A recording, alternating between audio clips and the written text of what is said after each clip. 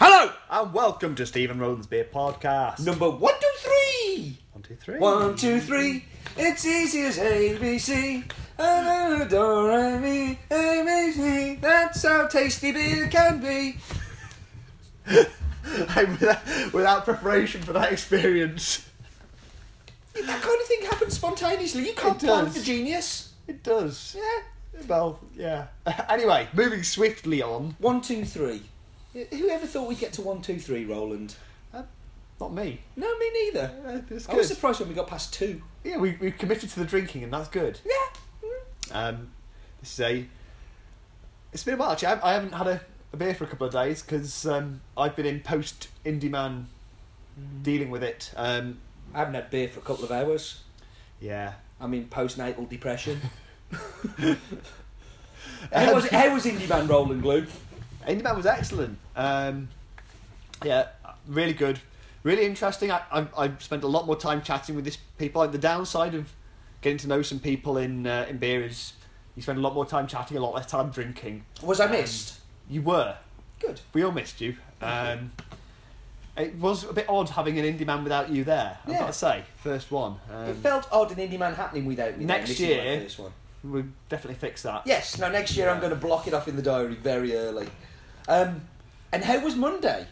Monday was Because cool. you went back to Manchester Monday as well, didn't you? That was pretty cool. So we went back up to Manchester for the Weirdbeard Tap Takeover at Brewdog Manchester with Tasha and Brian from Weirdbeard. You know there. Weirdbeard were at the Craven Arms as well in a couple of I've weeks. heard that, yeah. Yeah, they're doing Tap Takeover there too. Yeah, that's Night cool. before I fly to New York. Just what you need. Yeah. Good preparation for the New York Marathon, isn't it? Go to It a is, Weirdbeard Tap definitely. Takeover. Can't end badly at all. None of their beers are high. No, how could that ever end badly? Yeah, really cool. We got to take so one of the coffee farmers we work with was over here, and it's actually his coffee that ends up in Black Pearl. So I took them. It's great. I just go listen to a coffee farmer and a brewer chatting. And there was lots of cool talk about like experiments they could do with hops and water and stuff. Well, very cool. There's lots of similarities with what they're doing. You know, they're basically doing a fermentation process as Yeah. well, and it's, it is. I again, my life is such a chaos that I couldn't go to that either, Yeah. and I was really upset because I would have loved to have seen that. But no, certainly lots of fun, and we love the Weirdbeards. We do. The Yeah. Weirdbeards are awesome, but we don't have Weirdbeard this week. We have something different. Tell me, We Roland. have Tell me we about have it. Beer from America. This is the one. This is where every time Matt sends us something we don't like, it's because he wanted this one, and he's making sacrifice for everything else. This is his one that he really, really, really wanted. Okay, This is Boulevard Brewing, and it's Tank 7. where's Boulevard Brewing from, Roland? Boulevard Brewing is from Kansas City. Oh, okay. Actually, I've not had anything from them until last weekend. After Indie Man, we ended up at Home Sweet Home, and I had a bottle of their single wide IPA, which was pretty good. Not Can but we recommend Home Sweet Home to people who listen to the podcast? we probably couldn't because we supply a coffee that would make us biased, so we couldn't possibly encourage you to go there. But I love their breakfasts and I love their their beer food. selections, Their food and I and think they their have beer. some really interesting stuff there. For a coffee shop to have such interesting beers, I Yeah. think is highly commendable. They are, and the food is delicious, but we couldn't possibly recommend them. And the coffee's not bad either. It's okay. Yeah, Yeah. I wholeheartedly recommend that product or thing. And their cakes are even better. Anyway, yeah, let's go back to Boulevard Brewing. Why don't you talk about the branding, because that's your thing. It is my thing. I don't like the back. Too much writing for me. I really like the front. The front's really good. They've got two different. This is a smokestack series, which is kind of like their interesting stuff, like not the sessionable core range. It's still brewed regularly, but the beers in it are different, more unusual styles or higher percentages or that kind of thing. So this is kind of like Saison Farmhouse style, 8.5. Yeah, I'll tell you at that moment. So a bit of a different thing. Wow. 8.5. Yeah. Isn't this They what the are beer. winos drink in the... Come on, that's still less than most Brewdog beers, yeah? So very light, very nice colour. Yeah. That's the first thing. The smell is Smells. amazing. The smell is really good. I must admit, I've had a lot of farmhouse ales that have disappointed me. Yeah. So when I saw it was a farmhouse, I was like, oh. Because to me, that just means either dirty or badly brewed. But this smells amazing. Like, I think there's a real issue with people jumping onto this bandwagon of a farmhouse, and like some of them do a fantastic job. The ones who like, understand what they're trying to go after, they do a great job. And some people just churn one out because you're meant to churn one out, and it kind of doesn't live up to that, I think. Do they have any history of doing farmhouses, or is this just No, so- one of their experiments? This is one of the experiments. So this is one that just churned out. In a kind of not so much like they were started in 1989 by John McDonald, and that was back then they were 6,000 barrels a year, and they're now the largest specialty brewer in the Midwest. So they now kind of got over 130 full-time staff. Wow. In 2006 they expanded to 60,000 barrels per year. So that's a lot of. Wow. But they've got like a core range. They've got their unfiltered wheat is the one that they sell lots of to everybody. They've got pale ale and that kind of stuff as well. And the smokestack stuff is they're kind of they're wanting to experiment and try some different styles, try some European stuff.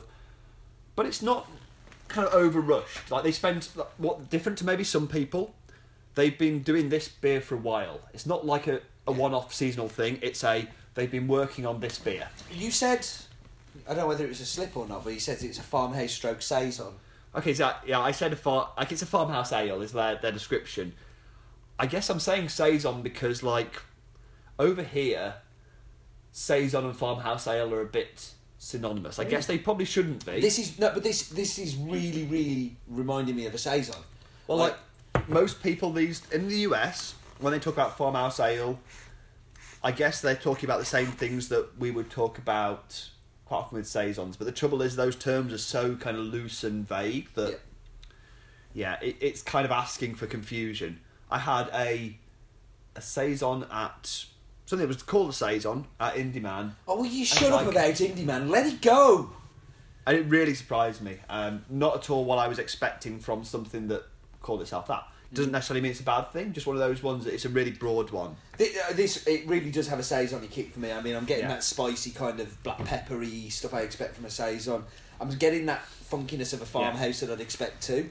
That Belgian bit of yeast. I'm not getting 8.5%. No, horrifyingly light. Yeah, Is it? horrifyingly, like you could drink this and then realise when you stand up that your legs don't work anymore. Yeah. So this is named after their number 7 fermenter, and they said they just number 7 was that one that nobody really wanted to use because it was always a little bit odd. Stuff happened. It just didn't quite right until they came to brewing this beer, and then the one that came from number 7 turned out to be really good. Okay. And the brewers just went, yeah, well, that's Tank 7 for you. So Tank 7 was the name. Lots of information on the website. Yeah, So this is we like info. 38 IBUs, so kind of moderate level, 8.5%.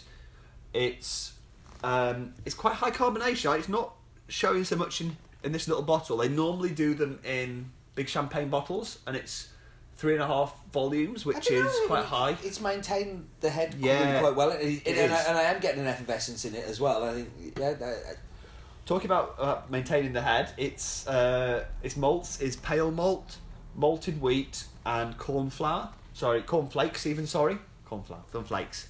And those extra adjuvants, that wheat and that flour, corn, is going to help give the protein to keep that head. Hops are Magnum, Bravo, and Amarillo. So, yeah, again, three big American ones. And I guess if you're an American brewer, that's using your local hops, really. That's not trying to cram it in for the sake of it. That's what you've got on your doorstep. And what are your thoughts? I seem to go first all the time recently, so I'm going to let you. You're all about let you going drive first. this one. No, I'm going to let you drive this one, Roland. It's your turn. Your time to shine. Come on, step forward. Okay, I'll take the challenge. I'll jump in there and say, Matt, if this is the one that you wanted us all to taste, then good on you. This is really good beer. I can understand exactly why. It's got lots going on from the yeast. The rest of it's really well balanced. It's not too sweet, which was my problem with a lot of American ones I've had recently. They've ended up too sweet, and this is really lets that yeast shine. I'm really happy. I'm going to say Final judgmental swig. Final judgmental swig, and 9. Okay, I'm surprised because I when you said 8.5, I was like, oh jeez, and I'm really not in the mood for a beer again today. Like, I don't know what's wrong with me, but I've sat here and I've drunk half a glass of it, and it's flowed down way too easy. Yeah. I like the saison aspect to it. I really do feel it has a real saison. Yeah, there's thing. that And I thought you knew something, like, because as I took a swig, I was like, yeah, no, that's really, it's a farmhouse. It's the yeast, yeah. That Belgian yeast you can. It's not too funky, where some of the farmhouses I have had have been too funky. Yeah. I don't like that. For me, it lacks a little bit. I'd like a little bit more bitterness. Like, just for me, it's a bit. It's a little bit. You know, I'm not getting enough kind of. I can see that. Yeah, I like it very much. Well done, Matt. This is a great beer. I'm going to go 8.5. So yeah, I would definitely have this again. If I saw this somewhere in a bottle fridge, I would take it. For instance, if I was at Home Sweet Home in Manchester, in the Northern Quarter. Well, it's another one. Again, like from a brewery that I've somehow managed to miss up to this point. And in fairness, I'm not really very big upon the American brewers. This is the other part why I think 8.5 is a good score for this, because I'm not a massive fan of the American breweries in general. It's great to be shown this. But actually, I was showing this to Chris, who I was at home with at the weekend, and saying we're going to have this, and he said, "Oh yeah, I've had their Tank 7. That's great beer." He loved that. Like, yeah, that's good recommendation again. It's a very, very solid beer. I'm very impressed. And again, we go on about this a lot, but Beer Bods for me should be about beers like this. Should be about like the beer we had last week. A brewery I'd look out for and try more of on the back of. And more of these, please, Matt. More of, not necessarily 8.5%, but more of these beers that we may not have found, but we are now. And now we are going to drink up and shut up. Shut up. We are